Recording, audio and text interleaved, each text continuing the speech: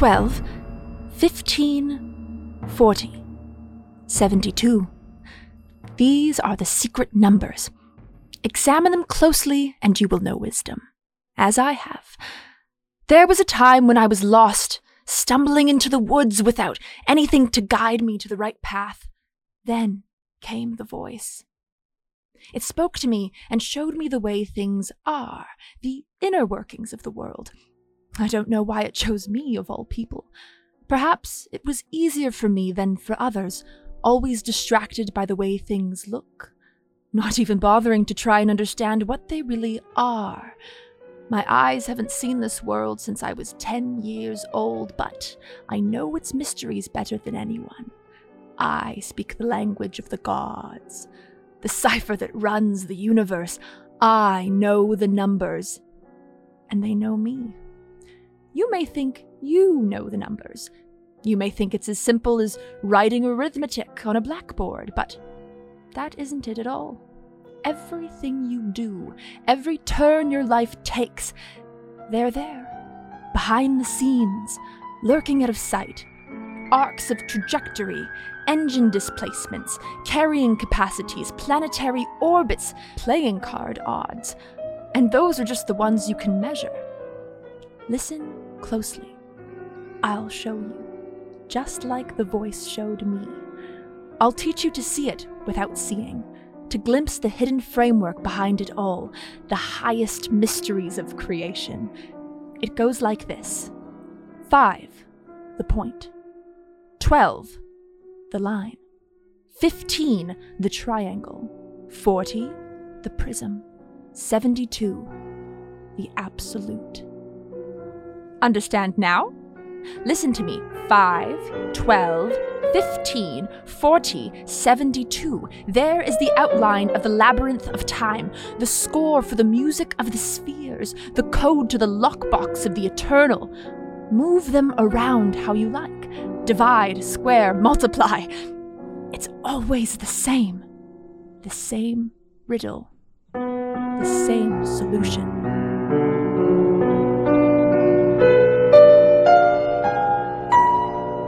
The Tetractys, the Pyramid of Light. 5, 12, 15, 40, 72. Still confused? Let us take a story as an example. This story begins one spring night in 1934, somewhere in the desolate emptiness of the American West. Or maybe that wasn't the beginning. Maybe it never started, just as it was never to end. But this is where the telling begins. It begins looking over that maze of railroad tracks through the Great Plains, crisscrossing like axes along a Cartesian plane. All along them, a multitude of anonymous freight trains, little iron ants running along their little iron tunnels. Then it looks closer, peering into a single car in a single one of those trains, in which a game was then taking place. A motley group of female tramps were passing the time. Among them, a quiet Texan farm girl who joined them not more than a week before. The others barely took any note of her, except for the one in the dark glasses with the foreign accent. The one they called Ethel. A squirrel! You're a squirrel, right? Sorry, you're out, Marianne. Gosh dang it! Nobody done figured it out, Ethel. Just tell us what it is. Yeah, tell us. Technically, I'm not obliged to. Please. I'll be lying awake all night trying to puzzle it out if you don't say. All right. I am a kobold. What? What's a kobold? Oh, you know. A little hairy little spirit something. About this big. Very mischievous. There was one in my grandmother's house who'd never leave her cookery alone. What? You don't have those here? No. Whoops. That wasn't fair. You can't just be making up spirits. I assure you I made up no spirits. What's more, I think they'd be very offended to hear you say that. Think I heard of something like that once. My great-uncle used to tell me about them. See? Of course, he also talked about flying saucers and Bigfoot. I think he was a little off his rocker. Whatever. It's your turn, Marianne. Ooh, okay. I thought of one. Is it bigger than a bread box? Is it an animal? Uh-huh. Is it domesticated? Not that I ever heard. Be mighty strange. Is it a meat eater? I don't think so. Maybe really little meat. Does it sting? Uh-huh. Real bad. What is it? A centipede! Wait! You tricked me! Yes, I did. Sorry, I couldn't resist. If you won't play by the rules, Ethel, we won't play at all. Jeez, we're having fun, aren't we? Who cares about the rules? Without rules, we ain't nothing. That's what we build this country on. Yeah! You can't say nothing against George Washington, can ya? I recuse myself from that question. Whatever. That's your second strike, Ethel, here. I'm going to bed after this next round anyhow. Since you cheated, we'll give it to the new girl. Golly. All right. Yeah. All right. Is it bigger than a bread box? Yeah. Hey, Rhonda, how come you always ask that? I don't know. It's a good question. I suppose. But there's a lot of things the same size as bread boxes. What are you supposed to say then? You say it's the same size, obviously. For God's sake, this ain't rocket science, Marianne. But you can only say yes or no. That's how Ethel got me earlier. No, you got it all wrong. Look. How about we get to that enigma when we get to it? For now, Lottie's still got a mystery you're letting her keep all to herself. Sure. It's your turn, Ethel. No cheating. Wouldn't dream of it. Lottie, are you a living being? Nah. Well, maybe in a manner of speaking. In a manner of speaking? Hold on.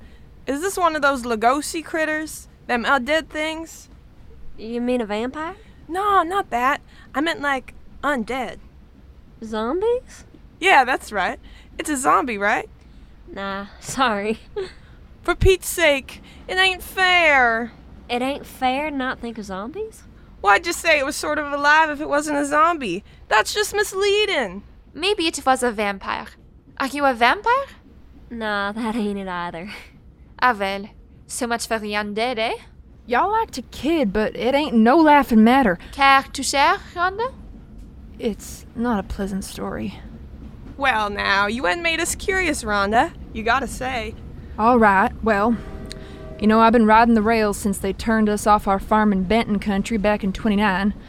We got a little strip of land in Arkansas in 32, but then the drought hit and my mom and pop kicked the bucket. It was just me and my sister Diane then, and we had nothing. So we went back to hoboing for a while, but they wouldn't let us stay anywhere we went. Not that there were any jobs anyways. It was rough going. Then we heard there were jobs in California, so we started heading there. It was hard, though. They didn't want us trash clogging up their land of opportunity, so they started checking all the trains heading west from Nevada. All except one. There was this little old line they used to haul borax out of the mines in Death Valley to Amargosa till the borax dried up.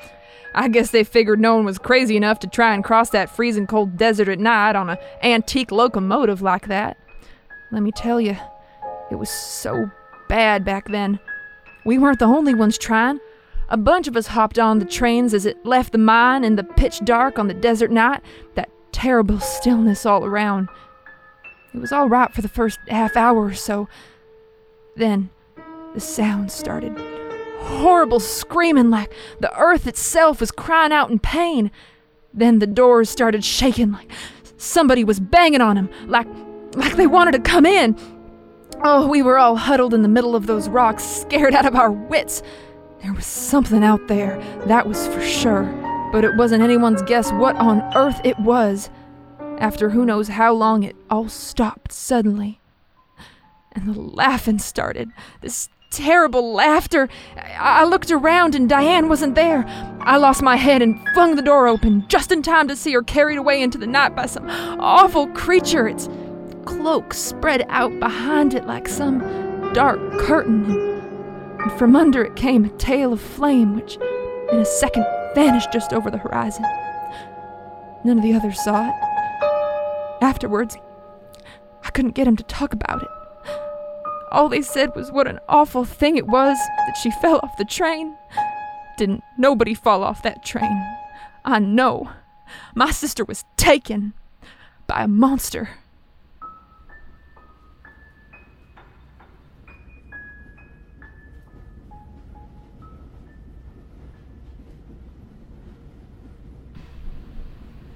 What was the laughter like? What? The laughter you heard. Did it ring in your ears? Like it came from every direction? How do you know that? 'Cause I heard it. The same man killed my pa and took my ma. And after he did it, he laughed just like that and flew up into the sky with his flaming sword and flying saucer. You better not be funning me, sister. This ain't any laughing matter. I know. Believe me, I know.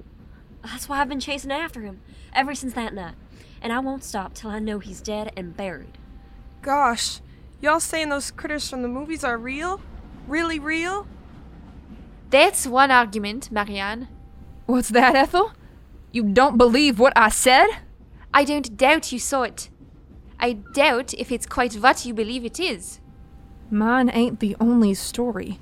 I've heard plenty in my time. The railway spook, some of 'em call him, the boxcar snatcher, the phantom of the Western Railroad. He's been everywhere from Nevada to Wyoming to Louisiana. Every time, somebody vanishes, never seen again. Usually a woman. Or a transient. Nobody they'll give a damn about, is what I mean. Let's hope he's not around here then. He's got a chance to nab four of both. You better wise up, Ethel. The spirits in this country ain't so little and harmless as back in your old country. I'm going to bed.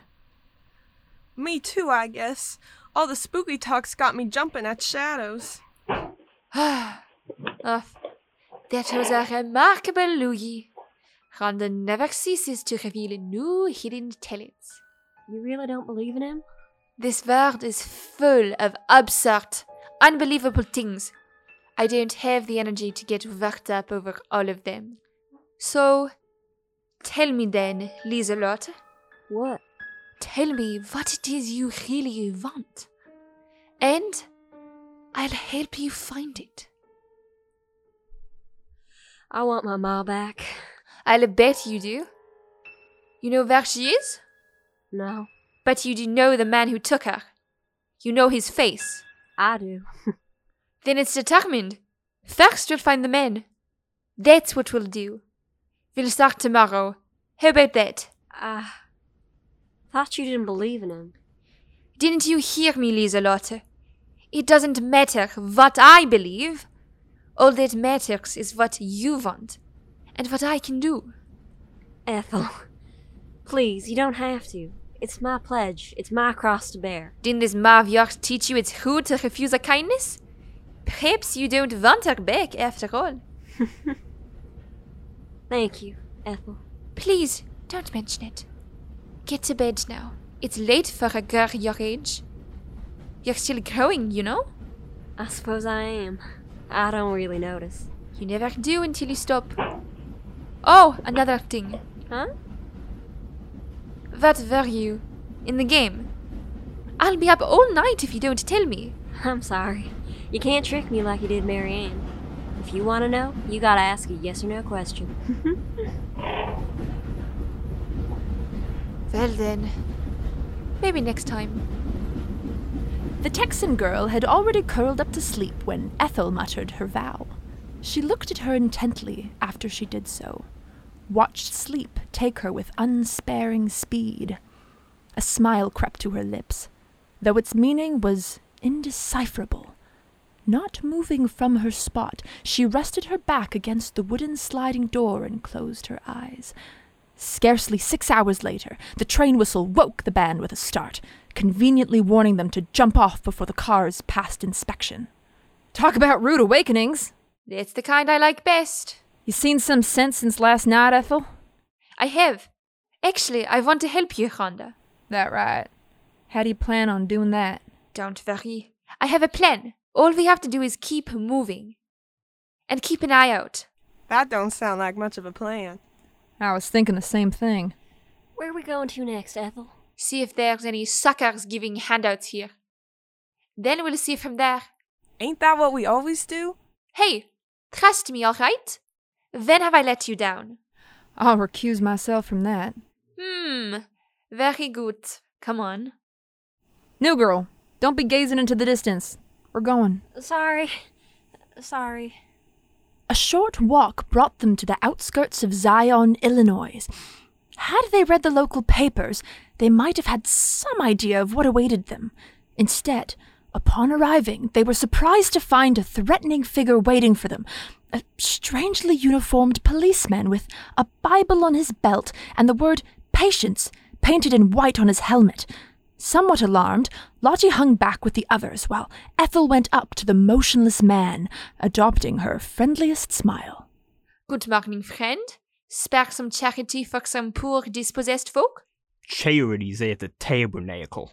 For good Christians only. Oh yes. Where might we find this tabernacle? You ain't from around here, are you? I thought that was obvious. You know just where you are, ma'am? Somewhere in Missouri, I'm guessing. Wrong. Try again. You're gonna make me guess. I'm a little tired of this game. This is a God-fearing town. We don't want you heathen folk coming here spreading your irreligion. Pardon me. I was told this was a free country. Well, they that told you was wrong, weren't they? Jesus Christ. You bore me unspeakably. I think I'll go ask someone else. I would not blaspheme if I was you. It ain't helping your case. Whatever. If the Savior has a problem, he can take it up with me. And who's to say he won't? All of a sudden, Ethel noticed she was drawing a significant crowd. Out of the throng emerged a frock-coated man somewhere in middle age, an appearance more suited to Fifth Avenue than a dirty industrial town in the heartland. The townsfolk seemed to look on him with a reverence considerably greater than that usually afforded prominent citizens. Who are you? I might ask you the same question. Yeah, but I asked it first. Well, I am the overseer of this proud city. Wilbur Voliva's the name. A pleasure, miss. Ethel Kunzler. Pleasure's all mine. Surely. And your charming companions? Mary Ann Lubbock, mister. You're an important person, ain't ya? I ain't never met an important person. Marianne. It's all right. Let me do the talking. Mr. Voliva, we have no wish to inconvenience you. We're merely unfortunate souls searching for sustenance. Like so many in this unfortunate age, eh? Truly, the Lord's coming is at hand. Is it? Do you have any food available, sir? If not, we're happy to look elsewhere. This is a town of industry, my child. There is always work for those possessed of a godly spirit and a sound moral bearing, and plenty of sustenance for those who perform it. We got the both of those, mister. You can trust us all right. Just a minute now. What happened to let me do the talking? You've already told me all I need to hear. In these times of tribulation, who am I to turn away poor lost souls seeking to join our brethren? Zion Industries has a place for you all. What are we waiting for then? Come on, Ethel. Just a minute. Rejoice, people of Zion! A band of snow-white lambs have joined our flock. Ethel's reservations were soon drowned out by a chorus of rejoicing, after which the four of them were brought to the town's enormous tabernacle for a lavish feast. It was more food than most of them had seen in months, and they wasted no time in tucking in. All except for Lottie, who looked on her surroundings and herself with a detachment mingled with disgust, occasionally shooting wounded glances at Ethel, who tried her best to avoid her gaze. Regardless of the older woman's commitment to the younger's quest, this opportunity seemed too good to pass up. So what if the locals exhibited some excess Christian fervor? At that point, it could still be passed off as charming. You oughtn't to do that, you know? What ought not to do? You ought to use a fork. That's correct. Ma'am, with all due respect, I didn't have no cutlery aside from a wooden spoon till I was 15 years old, and I didn't much miss 'em. They won't like it. That's all I'll say. Who? Who gives a fig how I eat my chicken? For Pete's sake, Rhonda, be polite. These are such nice folks offering us their food and all. It's the least you could do. Fine. You got a knife there, new girl? Huh? Oh, no. Hey, you ain't touched your food. I guess I ain't much one for roast. That means you won't mind if I take some? I guess not. Swell, thanks. Don't overdo it, Rhonda. You don't want them on your case for it. Christ. Snoopy bunch, huh? Shh! Are you crazy or. Your overseer, the third Elijah, presbyter of the Christian Catholic Church, Mr. Wilbur G. Voliva. Gracious. That's the biggest organ I ever seen. Thank you. I hope you're enjoying your meal, all in moderation, of course. As you know, I myself have renounced the pleasures of poultry, dairy products, and sweetmeats in order to pursue my blessed ministry. It's Brazil nuts and buttermilk for me until I pass from this world into the next.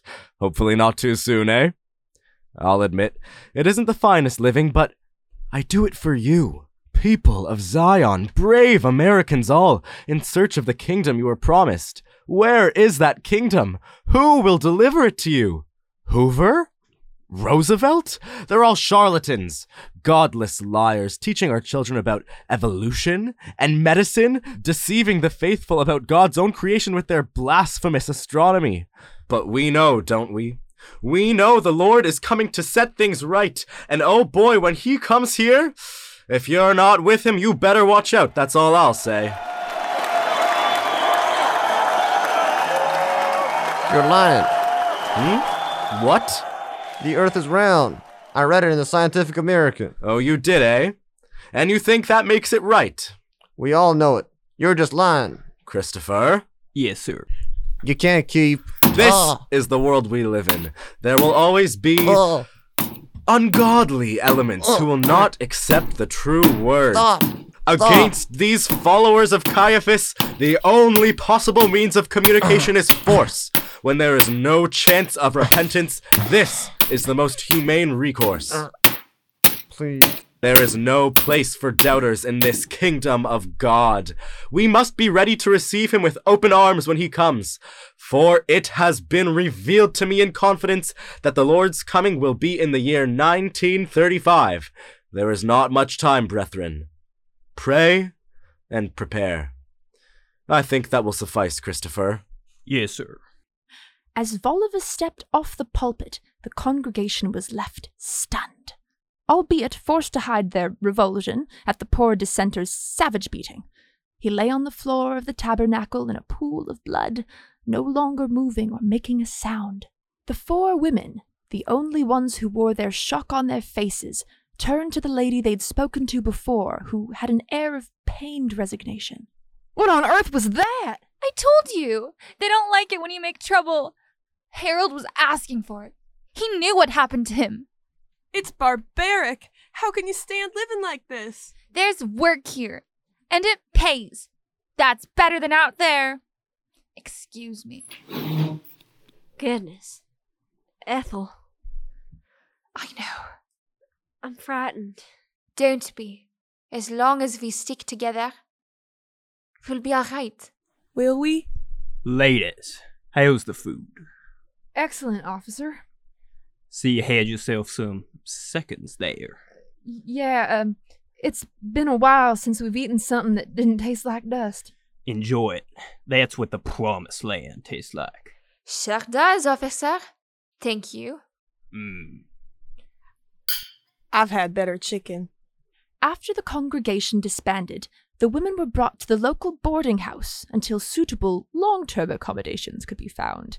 In their cramped room, silence prevailed while they put away what little things they had and settled in, finally broken by Marianne, of all people. Well, ain't we gonna talk about this?